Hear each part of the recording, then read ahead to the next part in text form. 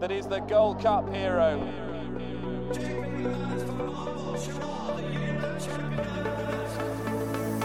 Two of the most admirable chasers you could possibly wish to see. Relentless, remorseless, and pounded Kazakhstan into submission. Hello and welcome to another edition of the Race Hour podcast, brought to you with our friends at bookmakers.co.uk. It's me, Dean Ryan, in the towers of bookmakers.co.uk, joined by Dermot Nolan. How are you, Dean? Very well. Good to have you back on board, as always, really. It's not really having you back. Yeah. You're generally here. And Paddy Aspel is here as well. Paddy, how are you? How are we doing, guys? Super. Ready to rock and roll. We've got some serious performances to talk about from last weekend. We'll do that in the first half and catch up with everything kind of Cheltenham-esque related and where people are now in the pecking order. People, by that mean horses. And then we will talk in the second half about fascinating weekends racing coming up at Newbury, of course, the old Hennessy meeting, now the Ladbroke, and a bit of racing at Fairyhouse, which is their part of their Bar 1 meeting, which is an absolute stonker, as always. So we will do that in the second half. We've also got a few questions in from the Race Hour Twitter community, so thank you very much for those. We did land a few winners last week, Dermo. Chris's Dream toppled your nap, unfortunately. Well, your nap toppled actually in the Troy Town.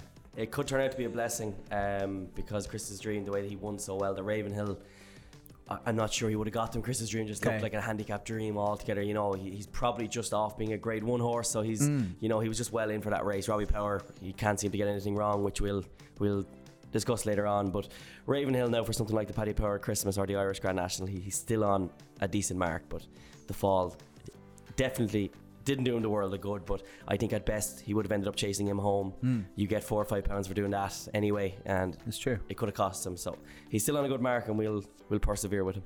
Well, Chris's Dream, I think I remember saying on the pod, like, he looked like the horse maybe with the quality to go and carry a big old lump of weight, but he still had to do it. I think anything Robbie Power is riding at the minute is like getting a £5 allowance, so that's super helpful for him, and I mean that in the best possible sense. You know exactly what I mean, right? Don't take that the wrong way. We did find a few other winners. Paddy, your the Banner King Rebel came home for you. Did it nice to get that one back on winning ways for Jamie Snowden. Yeah, and I mean, Jamie Snowden is a yard who's going around terrifically well, and I just thought, to be honest, if his jumping held up, because in fairness, he hasn't got the greatest technique. That's the only thing I would say about him. I'm not sure if I'd see this chap jumping a fence. But sure. Over a hurdle, he isn't great, and I mean, really, when he fell at Wetherby the last day, he was still in with every chance. But that is his downfall. But in fairness to him, on the main, he jumped pretty well the other day, but I didn't expect him to clear away and win as well as what he did. But in the end, he was skimpy enough, 5-4. I just thought he'd be a little bit more value, but still, at least we got one right. People listening to you, Paddy, that's what happened there. I think the price would have been slightly more generous if he hadn't been as confident. We did find a few other winners as well. Of course, Lost in Translation, who we'll talk about winning the Betfair Chase. Creve Hill landed the opening handicap at Aintree. And then a couple on Friday actually went and did us a turn in the likes of Master Debonair and Angel's Breath. Angel's Breath actually is on the list of horses we should discuss. So maybe we might start there. Brilliant performance on the Friday afternoon. Reminded me a bit of, do you remember when 007 did something similar for Nicky Henderson early in the season, and he was kind of the horse everyone took forward, and it didn't happen again for him until a lot later. Brain Power, another one of those. He does like to get his novice chasers ready, but it was a decent field and a stunning performance. Yeah, he hammered him. Now, the race did have a feel of First Flow rather falling apart, and you know the rest of them, First Flow went very, very hard. He's a horse that annoys me really, just the way he jumps. I'm not sure what way to go with him really, but Angel's Breath did everything he had to do. He fenced very, very quickly. He's a very exciting horse. He didn't spend too much time in the air, which is always something that I'm very keen on, and he was fantastic. He really was. He's one to take forward now. I think he's a JLT horse, but you can see why some people think he's an Arkle horse. Me. But it's all open to him now, so we'll see at Kempton at Christmas, I'd say, probably. I guess so, yeah. Which way that he'll go, and he's a very interesting horse. We were mad about him last year. It probably all happened a bit too quickly for him because they couldn't get the runs into him that they kind of wanted to. And he clearly is as good as Nicky originally thought he was, and he was fantastic, really. Yeah, I mean, Paddy, maybe you pick up on his jumping. It was very economical, whilst he's also got plenty of pace about him. I thought immediately afterwards he looked an Arkle type. Yeah, no, it was a very good effort. I mean, obviously, the fractions were very strong, weren't they, with First Flow? I mean, I think the second is a very good horse. the thing is, it frustrates me at times. I think David Bass is a great rider, but as far as stable jockeys go, I'm not sure if he's a great stable jockey, if you know what I'm getting at, because Kim Bailey's got some nice horses, but, to think we're in November, and, I mean, First Flow the other day, he emptied the tank on First Flow. Yeah. Now, I mean, like I said, I'm not knocking Dave Bass as a rider, but I'm just thinking further down the season, there could be a real big race in this First Flow. Now, fair, he's a good traveller, he's a good jumper, so Dave Bass made use of that. But by the time he was approaching the last other day, he was absolutely goosed. And going forward, you could have really left a good race behind you there at Ascot the other day, for a novice chase. Yeah.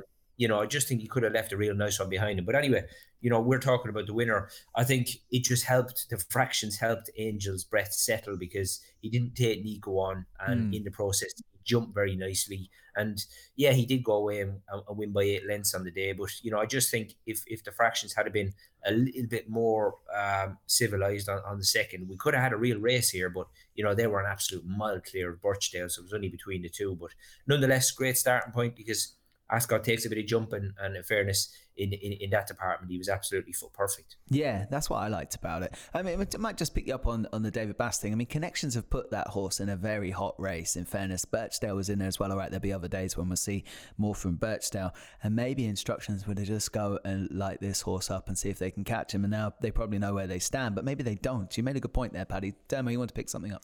Yeah, I agree with that from Paddy, really. The fractions were absolutely crazy. Now, he did seem to jump a bit to his left at times as well, I thought, which wouldn't have helped the jockey. But yeah, he set the whole thing up for Angel's Breath. It's why I said it had the feel of a race that kind of fell apart. Yeah. Birchdale in third, it doesn't look a chaser to me at all.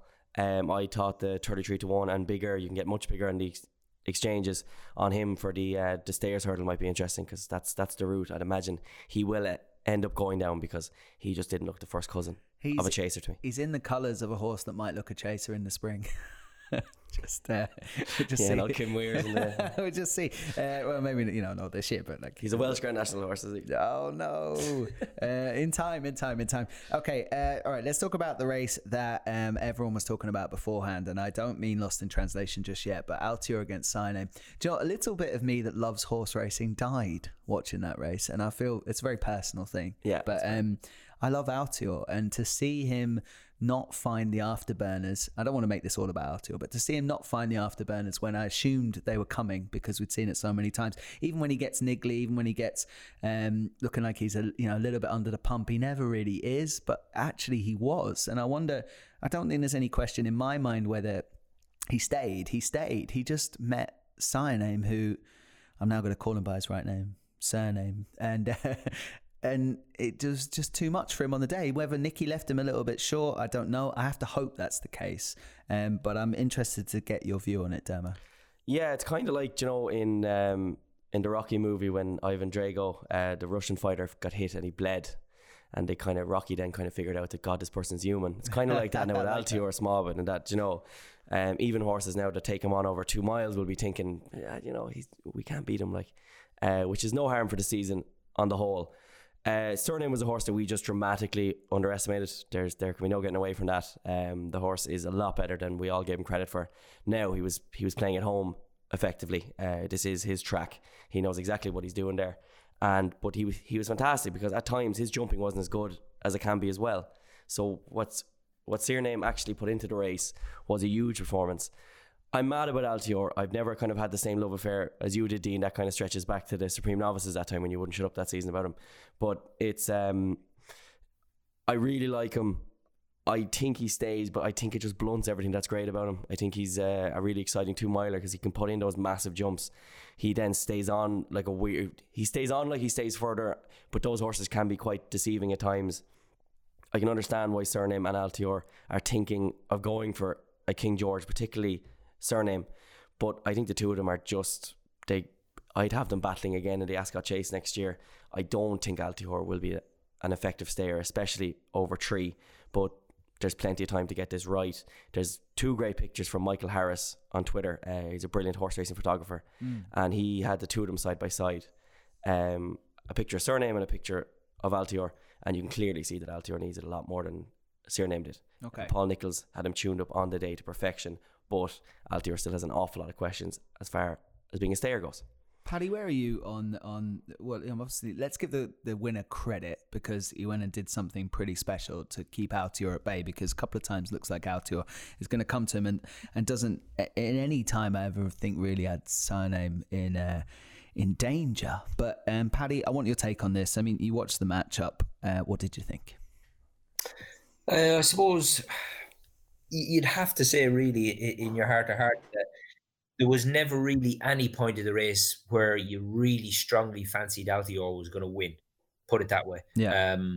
I just thought, Surname, he did look very, very fit, very ready. He done everything right. And just his technique is so good. Him and Altior, although they're very good jumpers, they both got quite different techniques. Altior is quite exuberant. His back end comes up very high over his obstacles. And whereas Surname, he really attacks a fence and he almost hurdles a fence. I know it sounds a little bit silly, but he really does grab for a fence and he's very, very quick away from the back of a fence. He's big enough to do that, isn't he, Paddy? He's like 17'3". He's big enough to kind of hurdle these fences as big as they are. But for a big lad, he is very quick on his feet, whereas Altior is a bit more round, like a real national hunt horse. They're both just quite different in that way. But I mean, them last two up the straight, I mean, Harry Cobden has absolutely fired him, especially the second last in particular. He's really had to stretch for him, and his horse didn't let him down. It was real good to watch. I just thought it was a heck of a performance, and I mean, in fairness, like Altior was absolutely smash laid on him. He ended up going off 1-3, didn't he? Did. But I mean, the thing is, you can't say a horse that's beaten 2 1/4 lengths didn't stay. But he put an awful lot into it, didn't he? Because, we've never seen Nico get down off him. And, they could see afterwards that, the old horse was just struggling to get a bit of breath into himself and just recover. So it does show maybe whether it's telling us fitness-wise how much he was behind Surname or how much of a performance Surname has actually put up, and he's had to try and match him. That it's just taken so much out of him.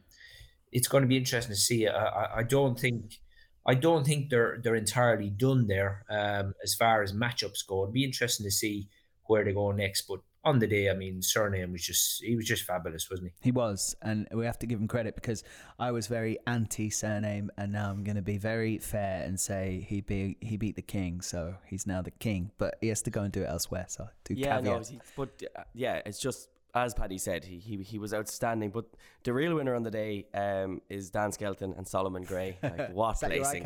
He just trapped around, did damn all, and he collects more money than he did for his last win. Yeah. At Uttoxeter. So as far as planning goes, there's a big gold star on its way to the Dan Skelton. Yeah, sure. Why not turn up and crash the party? Fair play to them, pick up a few quid. What I was enthused by, and I'm going to move on from this race very quickly, but what I was enthused by was that Nicky wasn't despondent. He was very kind of, well, let's go again, the King George, let's take him on. I think maybe, and what I'm going to hang my hat on here is that he knows how fit he had Altior for that first effort.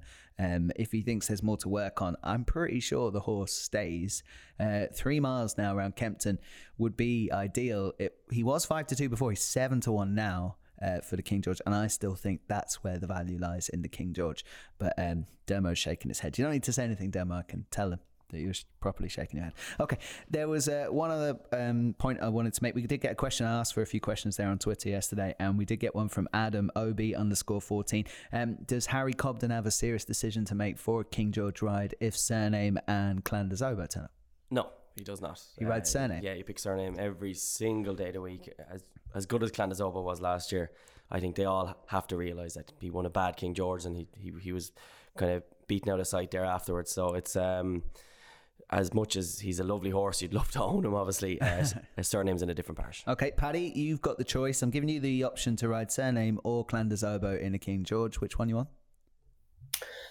I mean, they're both very good around Kempton. I mean, he's won both the starts around Kempton as well. Even Surname has. Yep. But Clan des Obeaux, I think Kempton is always going to suit him far better than Prestbury Park. And he's a very, very good horse around there. I don't think it will be a real black and white decision for Harry. You just never know. Obviously, he's the one that's ridden both.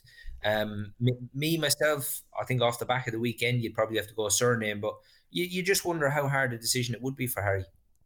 Interesting. I mean, that's the thing. I don't think it's much of a decision, but I'm no jockey, so I've no idea. I just ride the one that beat Altior. Okay, so we'll have to see. I mean, if that is truly his decision to make, then maybe it is a bit trickier than some of us are giving it credit for. All right, let's talk about a few other horses that ran over the weekend. Footpad was back, Dermo. Yeah, Footpad was obviously he's a horse who's very interesting. He's kind of interesting me an awful lot now, going up and trip. Touch of the size and John's about him a small bit, and that, you know, he kind of, apart from he won his Arkle, but this could just really unlock something about him. He won a nutting race. He beat Malabeach in the end, who is what he is, but he definitely wouldn't be up to anything like that. But it'll just be interesting now to see how far up and trip they will actually put him.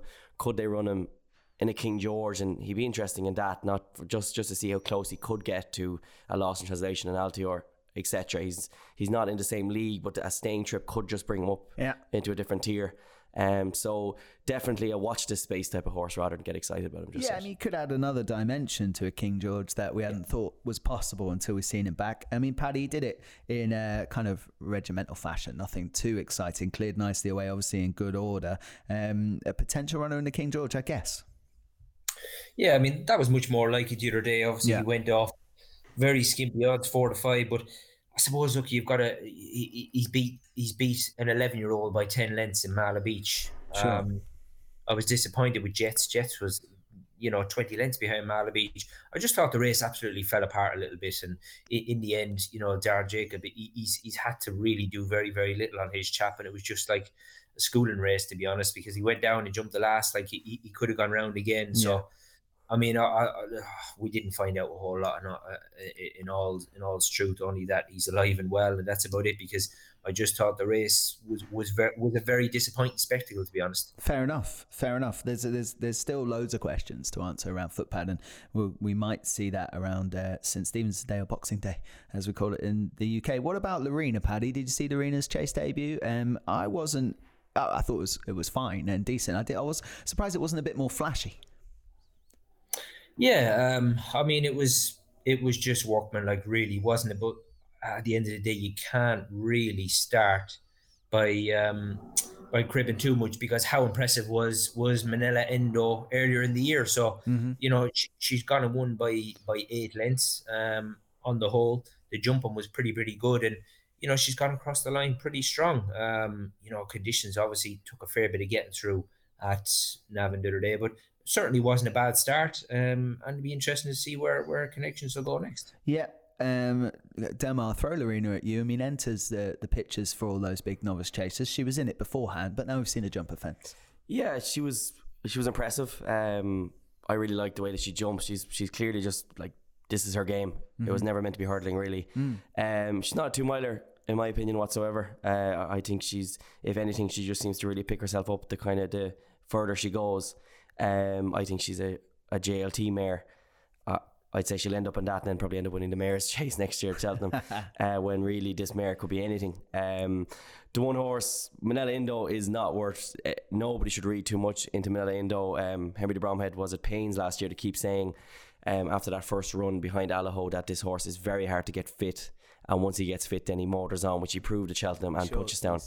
We definitely saw that, yeah. Yeah, so the jockey was very, very soft on him. He's still a quality horse who'll add a lot of depth into that RSA market. And I was very enthused by the jumping style. But again, with Henry de Bromhead, he could get one of us jumping fences very well.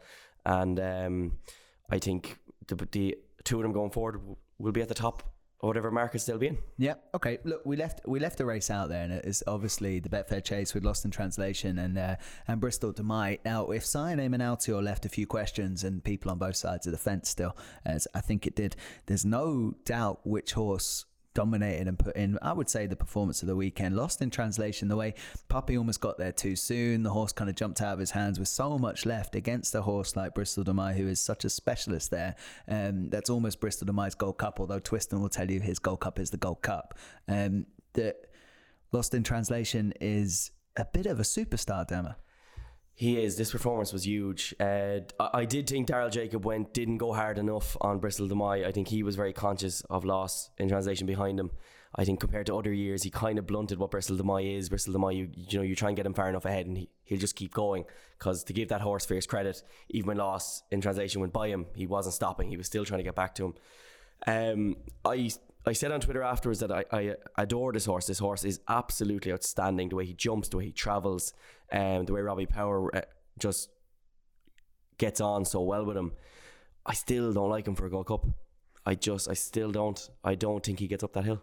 Just because he might over jump himself around. I think he overdoes it, yeah. I think, like, I said this since the Carlisle run, I think his running style will lend itself beautifully to a Betfair. I think he'll win the King George in handstands, regardless who's against him. But I just think in a Gold Cup, Robbie seemed to be very conscious that he didn't want to take it up too early. He didn't want them kind of gunning for him. It's like he's trying to get him to pop away until I need you. Yeah. And then when he needed him, he came. He came so quick. And the ears pricked, as in, like, I'm not saying he doesn't stay effectively. I just don't think the end of a Gold Cup trip, when you'll have much more than Bristol De Mai at him, I'm not convinced on this horse as a stayer at all for a Gold Cup test, which is a very unique test. I think he's a superstar. But for Gold Cup, I hope he wins the King George, because I'll be on him, and then afterwards I'll be looking for something to beat him in the Gold Cup. Paddy, take that point and run with it, please, about his exuberance and whether that would suit at Cheltenham with that stiff hill after so many fences jumped. Yeah, it seems to be something he can't stop doing, isn't it? He's just so scopy, isn't he? I mean, God, like at Carlisle the first day, really, because of just sheer lack of opposition, he was travelling so well, he was able to get away with some of the jumps he put in. But he's done it again the other day. But I just think, honestly, this horse has improved so much, even from 5 to 6 to 7. And like the other day, Bristol De Mai, some people were of the opinion that Darrell maybe went a stride too slow for his own, for his own horse. And if that's the case, like Robbie dropped Lost in Translation a fair way out, considering there was only 4 runners. He was quite patient on him, and if it's right, I actually take as much notice as regards the pace they were going. But if he has dropped them in stone last off level weights off only an average gallop, the way how easy he's been able to travel to them and go and win the way he did. It was a real good performance. I don't think I couldn't really crab Bristol De Mai or Darrell Jacob on the day. I just think that the best horse rocked up on the day and got the job done. Yeah, I agree. It's almost like he was protecting a handicap mark at the end, and there's absolutely no point in doing that. Would he be a horse for the? I mean, he got beat by Defi Desoy at Cheltenham last year, so there is that question mark there, Paddy. And I know that was over a shorter trip, but there is that question mark. Yeah, I suppose there is, but obviously he got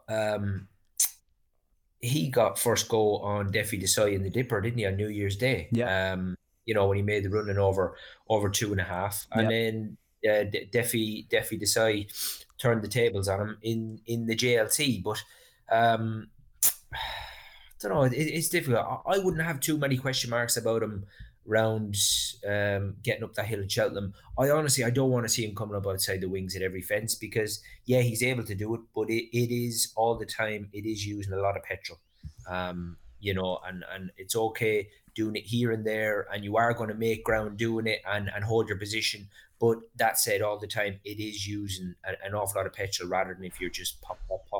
Yeah, it's a fascinating complaint that the only thing we can find wrong with Lost in Translation, he jumps way too well. Yeah. No, and just to clarify, it's not the physical hill that I would have a problem with him. He's gone up it, even in the JLT, he wasn't stopping. He just bumped into a freak as well in Defi Desoy. They are clearly the 2 best novice chasers, we'll see. And then it's up to the RSA horses now to kind of get their act together. But the 2 of them are clearly unbelievably smart horses. But it's more just when you couple everything in together, the exuberance, the high propensity for the ground being soft again, with a big field where you'll have to bury him. There's enough that can potentially go wrong with him. I think that he'll be very short once he wins the King George, which he does, in my opinion, that he'd be worth taking on for a Gold Cup.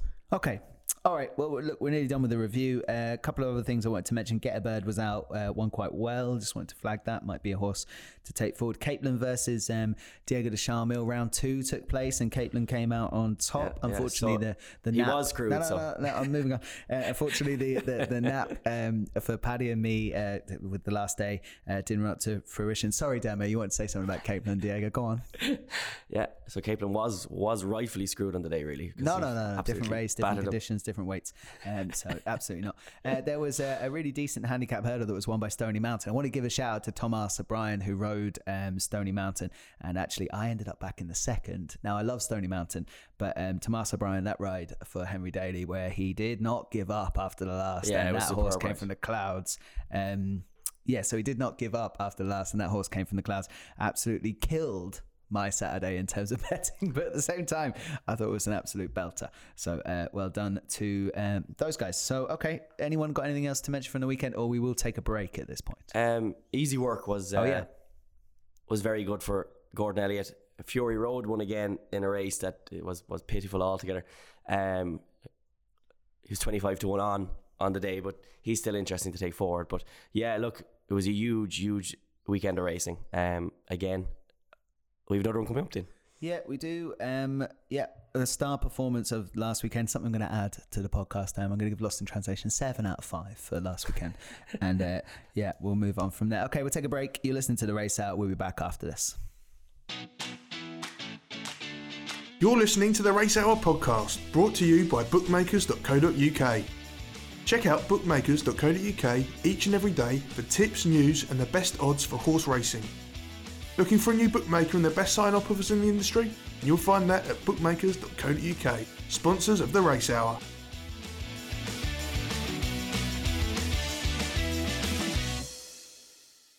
You're very welcome back to the Race Hour podcast, brought to you with our friends at bookmakers.co.uk. It's Dean Ryan, myself, obviously, Dermot Nolan and Paddy Aspel. Let's take a look at the weekend's racing to come. Hopefully, we will continue our fine form of finding one or two winners across the card. I might start with one in the... No, I was going to do the 205 at Newcastle, but I'll save that for when I need a banker later on. Yeah. Why don't we kick off at Newbury and take a look at the 150, which is the Bet Today handicap hurdle. 2.5 miles ahead of them. Actually, the front two are very interested in this, and that Dan McGrew has a very nice piece of form from last time out, beating a horse who ran really well at the weekend, and that was AC Milan against Downtown Getaway. But it's a wide open field. It's 6-1 the field, I imagine if you found one here, at least the price. Yeah, Dan McGrew is the one that I'm actually very confident on. Yeah. That piece of form with obviously beating AC Milan at Plumpton last time. That horse ran an absolute blinder behind Stony Mountain last time. Cobden's jacked up already. It just looks a Paul Nicholls Saturday winner, doesn't it? All the way through it. So he's the one I've backed already because I can see him going off quite short off that mark. And bar that, the rest of the field, you could kind of throw a blanket over them. There was one there, Mr. One More of Harry Fry's. His horses are really starting to kind of to catch fire now, and he's a horse that they had taught a lot of. He beat Laylor in his earlier days, and that's very decent form because that horse obviously went on afterwards. He's kind of got off the game a small bit now, but Laylor is still a decent horse, and Mr. One More put him firmly in his place. So if Mr. One More was to rock up there as well, he'd be very interesting about 16-1. You could see him being gambled with the yard now back in form. But saying all that, I still think Dan McGrew takes the world of beating here, Din. Yeah, it's a long time since we've seen Mr. One More, obviously. Yeah. There was a horse I thought was interesting in here if Hendo decides to run it rather than Downtown Getaway, and he might run both. The Cashel Man, who is a very fine animal on the flat and has won over hurdles already. Paddy, what did you make of this race? Yeah, the Cashel Man, he's one I did note down, to be honest, Dino, because really we've not seen an awful lot of this chap, certainly over hurdles anyway. But, he was a decent animal on the level for Dave Simcock before Henderson even got his hands on him. I wouldn't say he was prolific in his later years on the flat, but he certainly has got some tidy form over hurdles. Even his debut, he was second to Pim, who we seen the other day. A stablemate who only beaten the neck that day. He was beaten the neck at Kempton by Reserve Tank. He's got some very, very tidy form, to be honest. And, I mean, the last time I seen him was on the level at Goodwood when he ran a hell of a race behind Timoshenko. He was only beaten 3 lengths in a red hot Goodwood handicap. So, he's a 90 horse on the flat. And the last time we did see him over obstacles, he won his maiden hurdle very, very easy, albeit only at first class in a small field. But obviously he's got to step up. But 10 stone 6 there he's in at the minute, might have a little bit more to carry. But going forward, for a 7-year-old, he's very, very unexposed. Yeah, I mean, the prices right now, and obviously there's no jockey booked up or anything like that. I thought the Cashel Man was interesting, but that AC Milan form does look very solid for Dan McGrew. They'd be the two I think we're taken away with us for that 150. Why don't we have a look at the 225 on the card at Newbury? That's the intermediate hurdle there, just over 2 miles. Epatante could be back here, who I definitely think they're going to be winning races with this season for Nicky Henderson. But again, Derm, I'll come to you first. I mean, we're talking 5-6 to 1 the field and plenty of options. Yeah, she was 9th in a bang average renewal of the Mare Novice Hurdle. I'm not sure whether they kind of thought she was a lot better than she actually is. Like, if she rocks up there, you'd imagine her going off much shorter than that as well, and I'd be looking to take her on all day long in a race like that. Fan de Soy is 14 to 1 and was a really good 5th in the Fred Winter last year. The winner of that race obviously is Band of Outlaws, who I don't think is done winning yet in handicap hurdles. This horse will run off 133, a 14 to 1. Has some decent form from last season. Tom George is absolutely flying. Johnny Burke is riding winners left, right, and centre, and was only 4th last time out at Ayr. But I wouldn't be worried about that, as the 2 seasons so far for this horse has needed its runs after a break, so should definitely kick on for that. And Fan de Soy at 14 to 1 there for Tom George and Johnny Burke, who, as I've said, are on absolute fire. I think the mark is far too low and the price is far too big. Decent price about for that Fan de Soy. Paddy, over to you. There was a few here. Obviously, Epatante did disappoint at the festival, but she's shown prior to that she is a bit racy, and I think on the day, even though Connections did put the hood on her, she just done too much. But in the end, to say it was such a good grade 2, I thought she was only beaten 9 3/4 lengths, and she did just do enough wrong. Was never involved, but in the end finished 9 to 22, and I don't think what was disgraced, but simply because she went off 15-8 favourite, probably on paper it looked like a very disappointing run. But I don't actually think it was that bad. It'd be interesting to see how she summered and if she is a little bit more relaxed this time around. She'll need to be.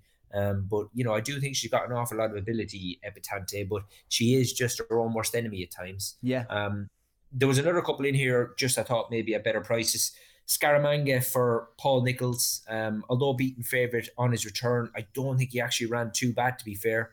This was a pretty tidy horse on the level when I'm pretty sure James Fanshawe might have trained him, but he's only a 4-year-old, hasn't had an awful lot of racing over hurdles, and I do think he will have benefited from that return 50 days ago. And the other one I thought maybe was a horse for the north in Elvis Mail, this gelded by Great Pretender. Very, very consistent. I would say this is one of the best horses that Nick Alexander has got this year, because I have heard him speak about this Elvis Mail a couple of times, and it's not very often that he ventures down south, especially so early in the season with one. And although he's got his fair share of weight to carry, 11.6, absolutely bolted up the last day.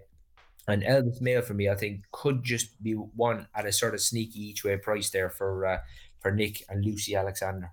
Interesting. Yeah, already jocked up, like you say, obviously Lucy riding for Nick Alexander there. That's Elvis Mail. Okay, a few shouts there. I'm always interested in the hype horses and how they return. I don't know if I'll be getting in any way too involved in that race, but Epatante I do think has a big future, but has to go and do it on the course again. So we will see what happens. Why don't we take a look then at the big race? There's one more race at Newbury we'll talk about, but let's have a look at the Ladbroke Trophy Chase, because obviously it's one of the big highlights of the weekend. I think we were asked a question actually about this race a couple of weeks ago on the podcast about who was our kind of fancy for it, and all we could keep coming back to was that the big horses are going to skip this, the likes of your Lost in Translation, your Santini's, and they have done that. But there is still a decent field here. I would be surprised if connections that got involved with Cabaret Queen thought they'd be going off close to favourite for the Ladbroke Trophy when they got involved. But here they are for Willie Mullins if they do turn up.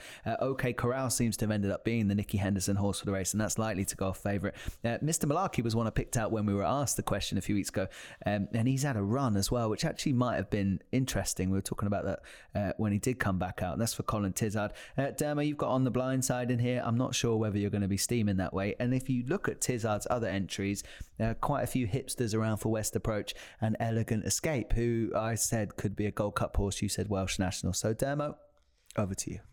Yeah, this race makes me really sad, actually, to be honest with you. I just think that it's years gone by, you know, like when you've got the Denmans and all these horses running this race. I know. And now your favourite is OK Corral. Did I not tee it up with much vigour for you either? I kind of felt like I didn't. You did. I tried. You tried. It's just, it's very sad. Cabaret Queen is here. She's interesting. She was brilliant last time out, but again, she's just as good as she is and as exciting as her last performance was. She's still 7-1 for a Hennessy is quite depressing, really. She's very interesting. She'll be very hard to beat. I can't have OK Corral at all. I'll be taking him on all days long. He's big, he's cumbersome. He doesn't really seem to stay all that well for me either. You know, like a light last year in the 4-miler at Cheltenham. I don't think he'll want anything like this race. Cabaret Queen is very interesting. She's in the could be anything category. She'll race of lovely weight, so by default she could just end up falling in for it.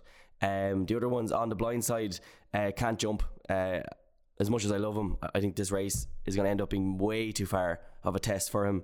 Mr. Malarkey, that run last time was very interesting. He should come on for that, and him and Elegant Escape, I couldn't put anyone off it because they are the kind of horses for a disappointing feel like this that can slightly tougher task for Elegant Escape than last time. Yeah, when it went around in this and got beat by Size in Tennessee. So if he couldn't win that day, but he was only 7 now. That's it exactly. So you know he definitely will improve, but just from an each way point of view, the one I've landed on here is Dingo Dollar. He's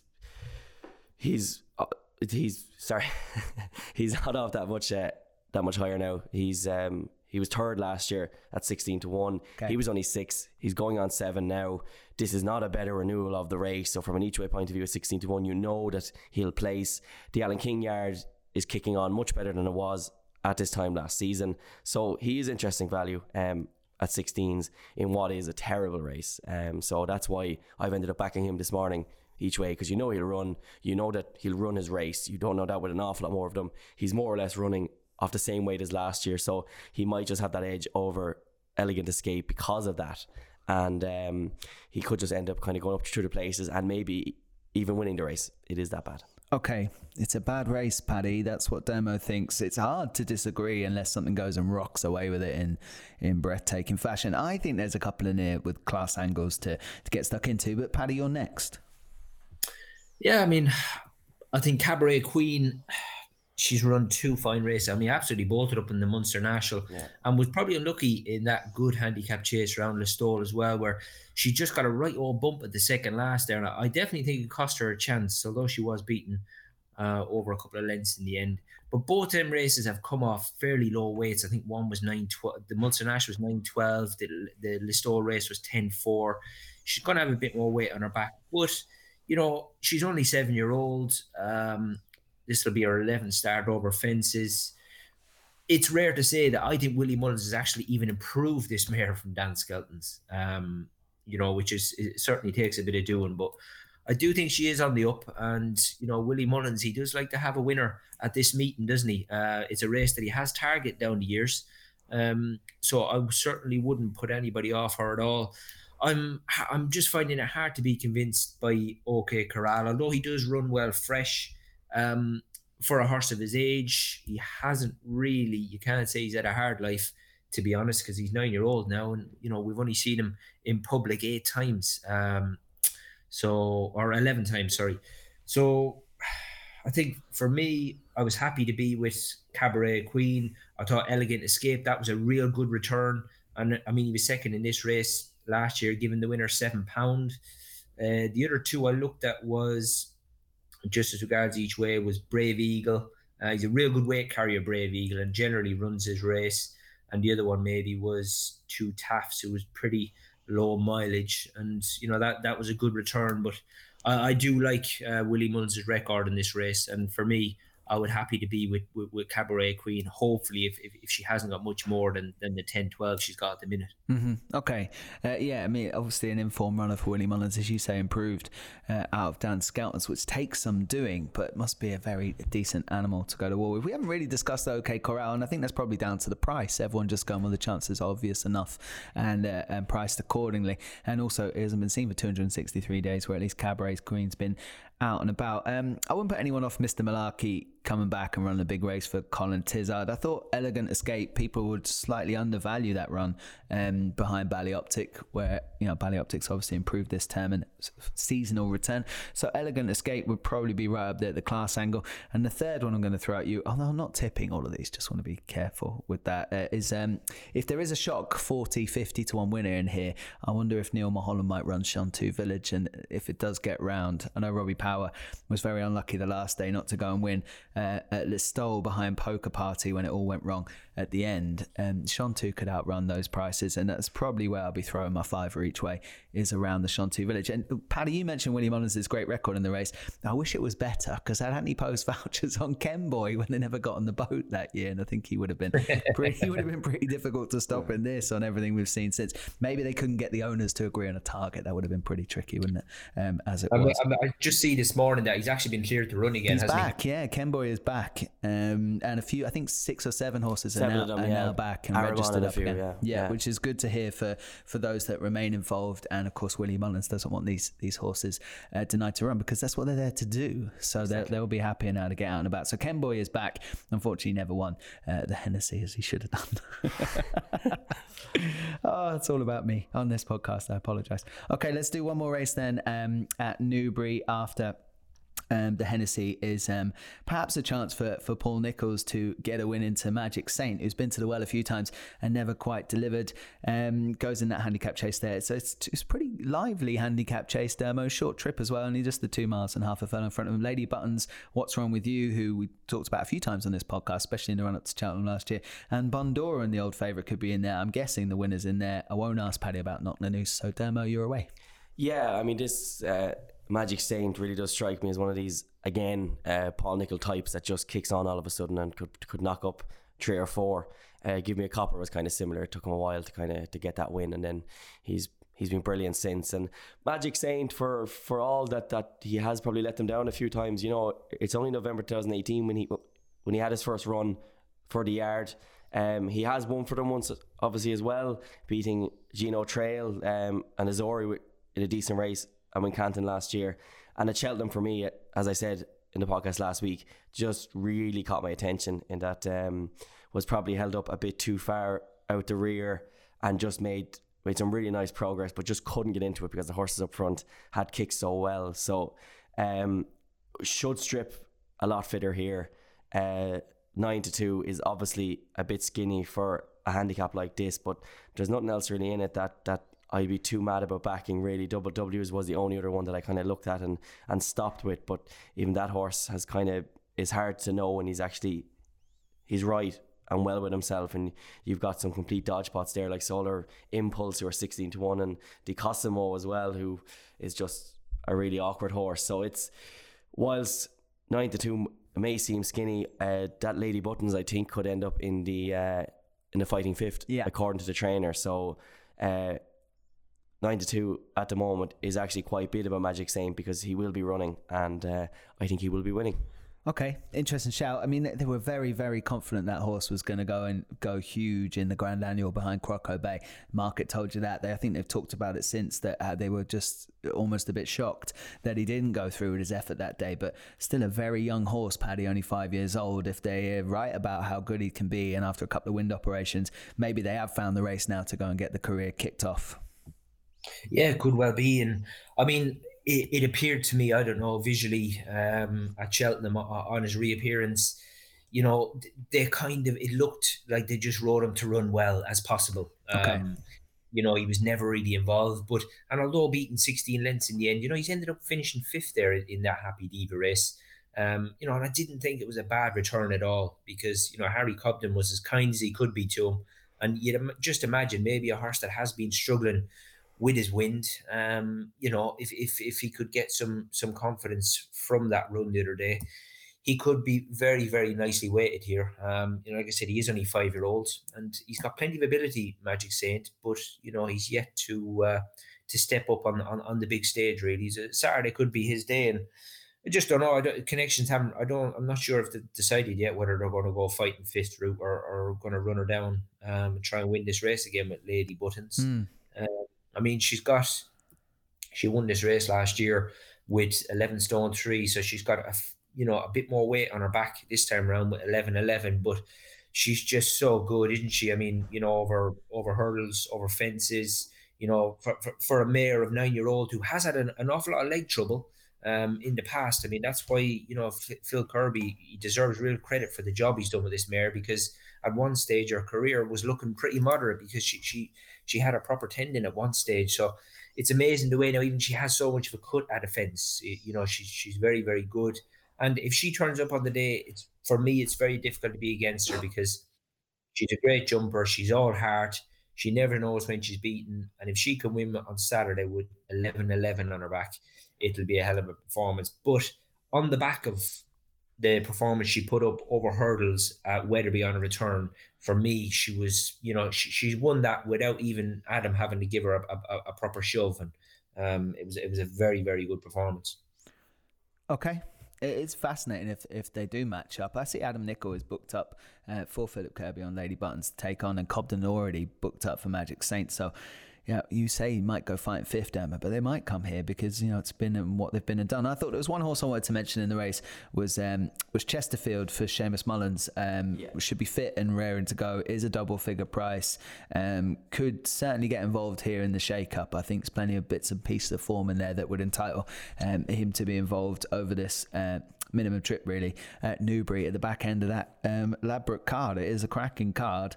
I'd be siding with a little bit of each way money on Chesterfield, but Dermo, you could be right about Magic State, and as Paddy's talking about there with Lady Buttons in rude health, the 9-year-old for Philip Kirby. So does look a very good race. Why don't we move on to a couple of races at Newcastle before we take a look at Fairyhouse and their cracking meeting. It should be pretty easy to sort out the fighting fifth. Bouvardaire is reportedly thriving, and they missed a racecourse gallop because everything was good and they just wanted to go and get it done on the track.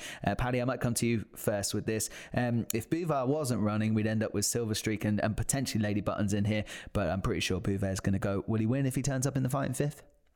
Well, he should do. I mean, obviously he's got such a good record in the race. He's won the last 2 runs of it, and I mean, this is just a proper 2-miler, Bouvardaire. Really is. I mean, disappointing turnout, obviously, because I mean, after Lady Buttons, I mean, even she's 14-1 in the place, but after that, jumps out the Cornerstone Lad at 25. So disappointing turnout. I mean, Silver Streak on his day, he's not a bad horse, but but Bouvardaire for me would be absolutely different gravy, and I mean, he's priced up, more than accordingly at 2 to 5, because I think it's his time of year. It's the race that they've made his return in, like I said, in the last couple of years. So it's very, very difficult to be against him. And the only blot on his copybook really is the Champion Hurdle last year, where he crashed out early doors. But apart from that, he's turned up for the gig every time, and very, very likeable horse. Yeah, only been caught out once really by Verdana Blue that time, but I just think he dots up 6-1. He is for the Champion Hurdle. Demo, he's not your fancy though. No, I absolutely love this horse. I always have.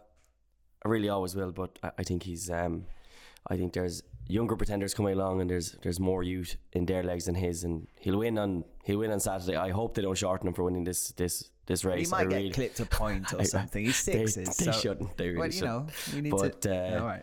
If he obviously alive and well, that's all you want to see, and he's further rhetoric into the season, which is always great to see. Dem, I'll let you kick off first with the rehearsal chase, which is always a decent race on that Newcastle card. That goes off at 3:20. It's tricky enough. Another 5-6-1 the field with plenty of those this weekend.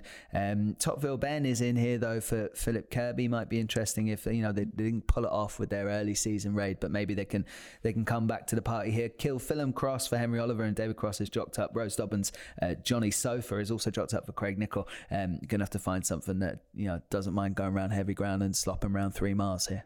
Yeah, this is going to be obviously a very hard race to get right. The two I've landed on, one is a horse who finds it very difficult to win, but he is very talented, is Captain Redbeard. He won't mind the distance, he won't mind the ground, he won't mind anything at all. It'll just be whether or not he can be kitted into actually winning a race will be the big thing with him. He has won in the past, but he just seems to prefer to try to rattle out of the pram at times.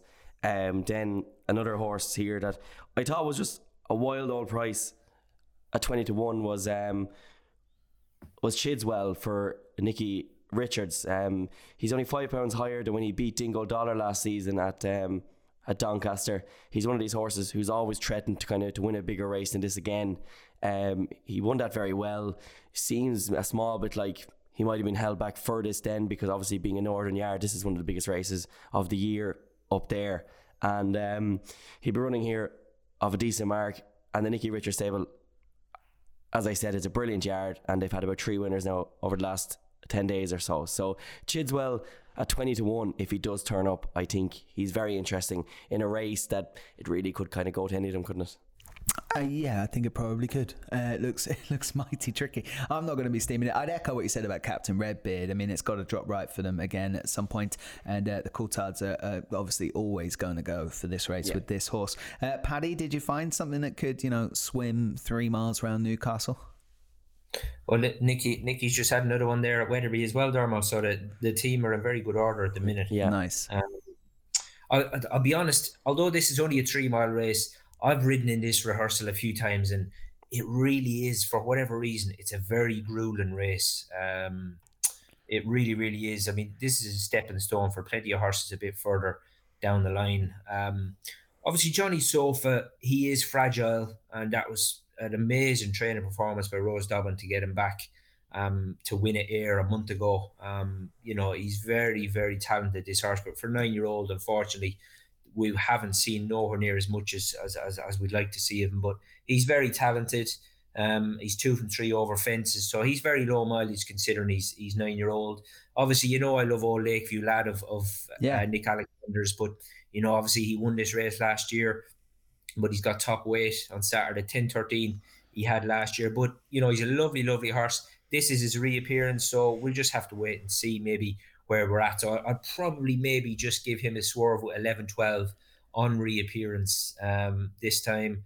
And then the other one I looked at as well, I thought might be a little bit of a price, was Venetia's Commodore. It's not jocked up yet, but 7-year-olds, only got 10 stone 5 and a good reappearance last time. But I mean, like I said, this really is a very, very grueling race. So you need a horse that's going to see it out and will handle conditions, because at the minute they're giving Newcastle straight heavy, and we're getting plenty of rain up our direction. So, and it's going to be the last race on the card. The ground will be opened up, so they won't be sprinting up the straight here in the rehearsal. But you certainly need a horse who's going to see it out. Yeah. Okay. Interesting. Calypto has entered up there, Dama, but I think there's absolutely no chance they'll take their chance. He's not that much of a out and out brute. Venetia's deep, but I'm not sure he's going to like it deep. No. Interesting though, wherever they do end up running that horse. He entered in all the big parties so far, so when he does actually get declared, he'll win. He was very interesting. Yeah, not one to go steaming into just until you know. Just be aware of that if you do remember us chatting and waxing lyrical about that horse previously on here. Right, let's move over to Fairyhouse, because it is the Bar One and the Royal Bond meeting and the Drimmoor and all sorts of cracking races coming up over the weekend at Fairyhouse. We're going to take a look at the Royal Bond first. Envoy Allen wins, Dermot Nolan. Did I take the words out of your mouth? Envoy Allen wins, yeah. Envoy Allen should be unbelievably hard to stop. Just everyone down in that yard, every time you hear Gordon talk about him, his form's been franked already by Front View and in Tukas. Obviously the last day was second behind Datsy when poor old Pat Healy was nearly knocked into China, but thank God Pat Healy's absolutely fine, which is absolutely fantastic. So obviously get well soon, Pat. So echoed. But it's this is a really just a top quality race. Abcadabras, Keith Dunhu keeps saying should not be undervalued in this. He thinks he will make Envoy Allen really think about things. Yeah. He said that this horse is unbelievably quick. He needs to improve his jumping, which if you watch his last few races, that is fairly obvious. He'll probably have Robbie Power up in his back, I'd imagine, which is obviously very interesting. And you'd have Robbie against Davy here. But just everything about Envoy Allen, every piece of form he has, even that first hurdle race that you could have been forgiven by the ease in which he won, to think that he was only beating a bit of riffraff in behind. And then a front view comes out and beats John Snow, who everyone knows is well thought of by the Willie Mullins team. It just shows how deep Envoy Allen's form goes. Yeah. And 4 to 5 there, probably it's an ACCA filler. I'm never somebody who backs horses at those odds, but he's one of those horses you can throw in your ACCA and say, yeah, look, there's a sure thing anyway. Okay. There's no hiding place in this race, Paddy. All the big guns are coming to the party that you can find in Ireland to have a crack at Envoy Allen. You imagine he'll be good enough? Yeah, well, he is very good, but I mean, I was very impressed with Abacadabra on return. Because I really just like the second horse of Paul Nolan's latest exhibition. I thought, he's gone and put him away by 3 lengths at Navan. There was a nice gap back to the third, but Abacadabra never, Robbie Power never moved on him. It was a hell of a performance. I think this is going to be Envoy's biggest test for me so far over hurdles. Obviously, he's got experience of the track, but it's just when you run down to the race. I mean, what a race! What a lineup! It's just a pity that some of the horses, when we look on Sunday evening, you're going to look and think, oh, that was disappointing. But then you've got to look at what else is in the race. Because even Soviet Pimpernel of Peter Fatty's down the bottom. We've seen that horse is coming back from, a massive... Was that handicap at Cheltenham? I think it was, wasn't it? Where he chased home Keldestan. No, that was a graded race, wasn't it? Yeah, that's right. It was the Masters and Holdings. Yeah. But was only beaten 3/4 of a length. Massive race that ran. So you wouldn't have Soviet Pimpernel out of it at all. But this is very, very good. But I'm going to stick with the horse at the top here, Abacadabra, the 5-year-old. But it's a race I'm really, really looking forward to. And this is a big pointer going forward for the season for a lot of horses. Okay, we had a big shout on Twitter actually saying that Soviet Pimpernel was the each way play in this contest, and Paddy's going to take on Envoy Allen. I think, like I said, there is no hiding place in this race. So if he goes and gets it done, I don't know what price he'd be for Cheltenham, but it will be pretty sickening. And he'll be sickeningly short for a Supreme and a Ballymore. Oh, everything. Because you want to have a clue whatever they want to do. Yeah, absolutely. Whereas you'd imagine Abacadabra, whatever. Yeah. You'd imagine whatever that does, it would probably enhance even if he's beaten and do the same thing. So, don't rule out Gavin Cromwell's Derby Star running a good race. Joseph is going in probably mob-handed with a couple like some Midnight Run and Embittered. It's going to be fascinating race. I can't wait for it. And that's what you get at Fairyhouse this time of year. This meeting is absolutely set up to do exactly that. Mick McGuinness was on for a couple of questions there on Twitter asking about the Drimmoor, and that's the race we're going to come to now. And Burrows Saint he felt was overpriced, but I'm in the Sam Crow camp, so I'm probably best to ask everyone else what they think about this race. This is a race I love. It's run down the road from my house, and everything about it screams to me Cheltenham prospect. And so the Drimmoor is one of my favourites. So the Bar 1 race in Drimmoor does go to post at 1:30 on the Sunday at Fairyhouse. And Dermot, I will come to you first about this. I'm imagining Sam Crow is going to go off favourite here, even though potentially takes on the best of what's around over this side anyway. Yeah, he will. He'll go off short enough, but again, he does have to give way to Fakir Dudery if he does definitely show up here. It's brave running Fakir here at this. It would be, especially just after the last run. But Sam Cross to give him £8. I mean, that performance against Mellon would suggest that'll be a task for any novice. So Fakir Dudery, you can see why he's such a short price. And there's one horse as well, about 6-1, who should not be ruled out of this, is Ronald Pump, who I probably would be backing into without Sam Crow market. I thought last time that was just a superb performance. Here at Fairyhouse, he absolutely destroyed the likes of Speakeasy, Galvin, who ran well yesterday. But Pound was in that race, and he just put them all to bed so easily. This was a horse who won off high marks over hurdles. Matthew Smith is a brilliant trainer, really, really good trainer. So you can see why he's the price he is, but he's not terrifically short either. But we all thought Sam Crow was a star. He had a real blip last season, but a lot of those kind of a generation did. If he can come back and if he can give Fakir Dudery weight and beat all these horses, which I kind of think he should, really, if he does that, well then he's a JLT winner all day long, really. Yeah, but see, like you say that, right? And we were talking about Angel's Breath earlier on. You were saying that's possibly a horse for the JLT. I couldn't think of two more contrasting style chasers could end up in a similar race at the Cheltenham Festival, would be my view. But I think they both have absolutely balls of speed and can really stay, which I think is a JLT horse. Okay, interesting. Yeah. All right, I'm all over Sam Crow for an RSA, but no one seems to agree with me. Paddy, what do you think about the Drinmore first? Yeah, I mean, look, you'll always be looking to pick holes in Sam Crow because, you know, he'd been so disappointing last year, but, you know, he didn't do an awful lot wrong, I didn't think, on his return. Has won at Fairyhouse, but he's going to have to come forward again because this is a very, very warm race. I think that horse that Dermo mentioned, Ronald Pump, this time last year, he was winning off 102 over hurdles. Yeah, he's a brilliant trainer, Matthew Smith. He's terrific, yeah. And like the last day at when he won at Fairyhouse, I mean, he had that race won in a matter of 5 strides from the back of the second last. He quickened away that well. You know, he beat Captain CJ by 8 lengths. Incredible. I don't know a lot about Smith, but he hasn't half improved this animal. So it really will be interesting to see. He's only a 6-year-old. He's won 5 of his last 6, Ronald Pump. I know he's only had only one of them starts of being over fences, but he was fairly good on his feet around here the last day, and Fairyhouse takes a bit of jumping. So he would certainly be no back number, but this is like, it's like the Royal Bond, very, very warm race, and on paper some horses are going to look a bit disappointing on Sunday evening. But obviously Battle Over Doyen, he's 2 from 2. Maybe visually he didn't look over impressive the last day, but I didn't think he'd done an awful lot wrong. His jumping has been phenomenal for me so far.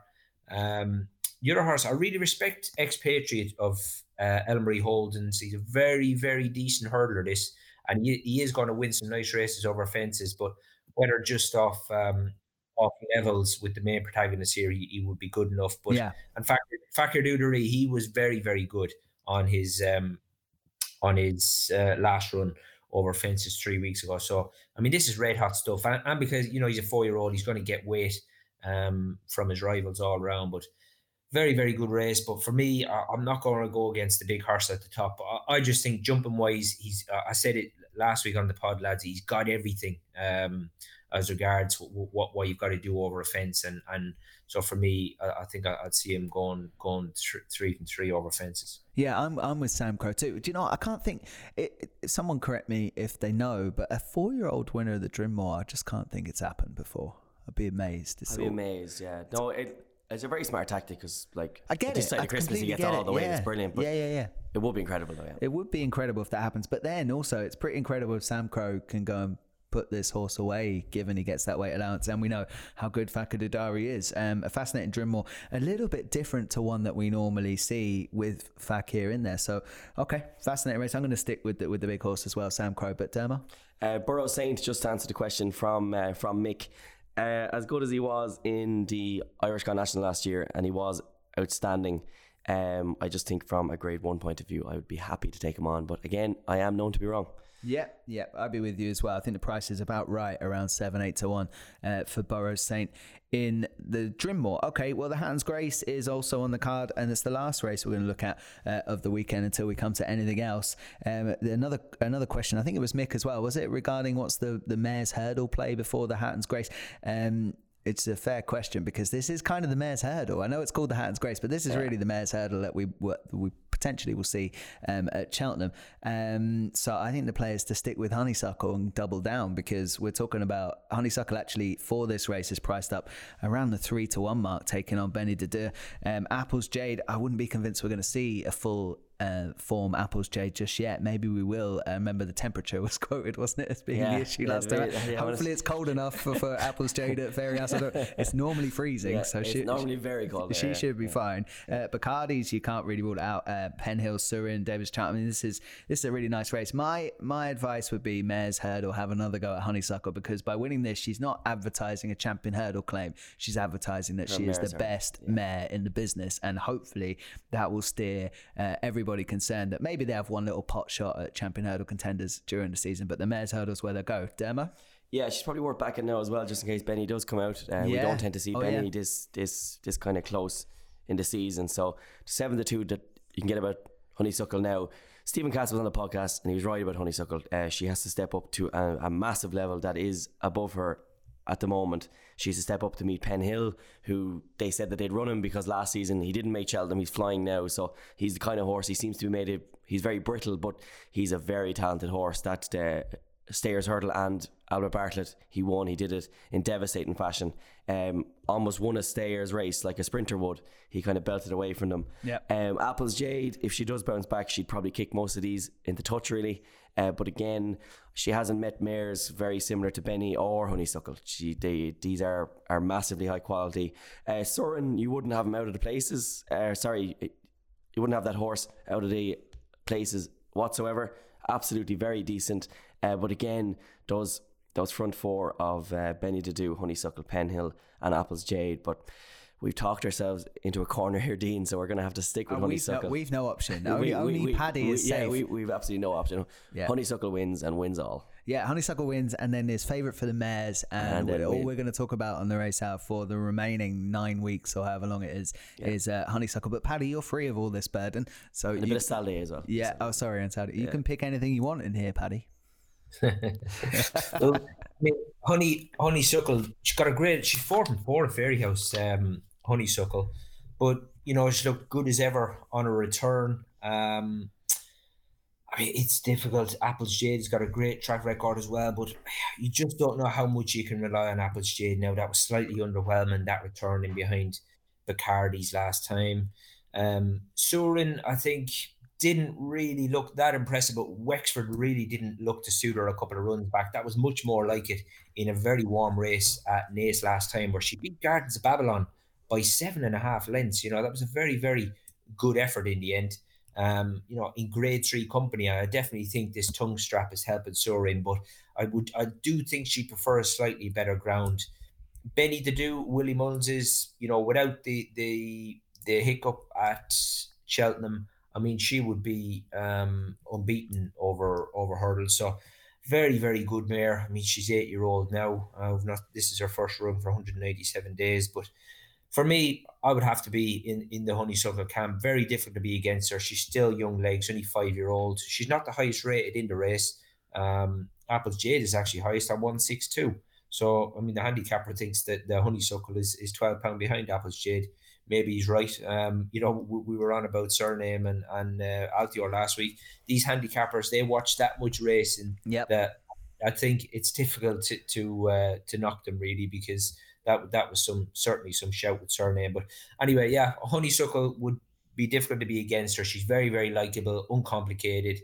And but this is another race I'm looking forward to as well. Oh, very much so. Really looking forward to it. And I called out the handicapper last week and said he was wrong, and he was right. We all did. He was very right. In fairness, so I'm hoping he's not as right as it appears here. That doesn't mean that Apples Jade shouldn't have a higher rating than Honeysuckle. She should. I am on board with that, but let's hope Honeysuckle can improve past their current rating and get the job done. That would be the view on Fairyhouse, a cracking meeting that always look forward to it every year. Do we have anything else to talk about over the weekend coming up before we get the naps, Dermo? Yeah, there's a few very, very interesting races. Duke at the Tie will be giving weight all around them on Saturday in the 1 p.m. there. That's a tough race over 2 miles. I thought Mind's Eye, who'll be running off 10 stone 13, as much as a dodge pot that he is, he might just be well in enough in that race that he could just be very hard to beat. And then, as well as that, the one horse that I'm really interested in to see what happens with him is on the 205 at Fairyhouse again on Sunday. Princess Scars was sold by Gigginstown. This was the horse that once produced an absolutely freakish performance at the Punchestown Festival. But Gordon Elliott has clearly seen something in him, because he's retained him and Simon Munir has bought him. So whenever Gordon Elliott hangs on to these Gigginstown horses that are being sold and finds new owners for them, they tend to do well afterwards, because obviously Gordon sees something that Gigginstown don't, and he wants to keep the horse around the place. The horse is a 9-year-old, will run here off 10 stone 7, an official rating of 131. I think he's a better horse than that. I think this horse could end up being really well handicapped because he's 9 now. You can't be waiting anymore. You can't be plotting much with him. He has to start winning and paying his way now. So Gordon's hung on to him. He's obviously convinced the Muneers to buy him. So I think he should be very interesting in that 205 handicap chase on Sunday. That's a fascinating shout. Really interesting runner in that Porterstown. Another race that I always look forward to at Fairyhouse over at the Bar 1 meeting. So, Paddy, anything else for you, or do you want to go in and give us your nap for the weekend? There was one in the French Furs up at Newcastle on Saturday, the 12:55. A horse who I thought looked really well and jumped really well on debut or on his return. Kim Bailey's Espoir de Romay. Now Ned Curtis is jocked up. Ned actually rode him at Warwick and he done absolutely nothing wrong on him. He's a fine big strapping horse. They won't hang around over hurdles with him, and I'd imagine he'll be jumping fences next year. But I thought that was a really, really good effort, and the handicapper straight away has given him a mark of 1, 2, 4. But this is a very, very warm race. There's some nice horses in here, but I thought that was a real good performance, and you had the field well spread out in behind. So hopefully if he's declared for Saturday in the French Furs, Espoir de Romay. Yeah, cracking race that up against likes of Glenduff and Imperial Alcazar, and over the top Victory Echo. Loads of last time out winners there. He could be decent though for Kim Bailey. Ned Curtis, as you say, jocked up, so it looks like that's where Espoir de Romay will go. Do you want to give us your nap of the weekend, Paddy, as well? Well, believe it or not, I forgot to mention him earlier on. Good. Right at the beginning. It was in that race on Saturday that the Cashelman was in. I'm just going to get it up here again. 225 Newbury, wasn't it? No, 150 Newbury. Dan McGrew's favourite downtown getaway against the Cashelman. This was the race we were talking about. Yeah, that's right. I'm hoping, he is jocked up, but the horse right at the foot of the weights, Pride of Lacal, this was actually the first runner for the Noel Fahily Syndicate that they had, and this is a horse that Noel knows plenty about. He's ridden him in the past, but he's got some lovely form from last year, and that return at Market Raising where he had 12 stone, and I mean he didn't jump brilliantly, but I mean he ended up winning with 12 stone by 8 lengths in what was a reasonably warm race in pretty bad ground. And like I say, he's got a lovely racing weight there on Saturday of 9.12.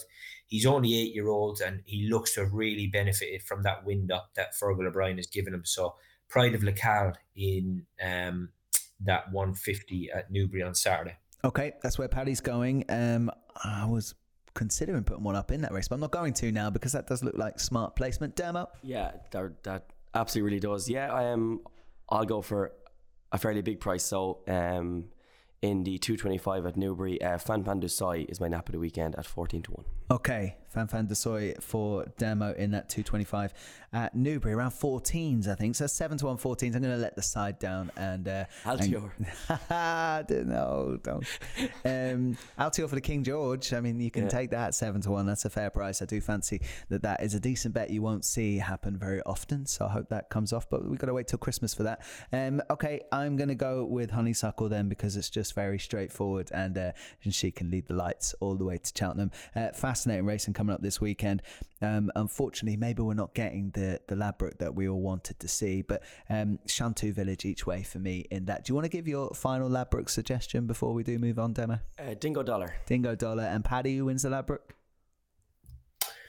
For me, I mean, look, I could be here all day. I thought Dingo Dollar was in there every chance, but I was going to stick with Willie's mare, should I say, Cabaret Queen, only 7-year-old. I'm just hoping that the weights don't go up too much. Okay, Cabaret Queen. All right, look, it's been a pleasure to have the chaps on the Race Hour again. You've been listening to the Race Hour podcast, brought to you from bookmakers.co.uk and from myself, Dean, Dermo and Paddy. Thanks for coming on, and also Alex on production. We'll do it all again next week. Back some winners, fellas. You've been listening to The Race Hour, brought to you by bookmakers.co.uk, your best bet for tips, news and bookmaker reviews.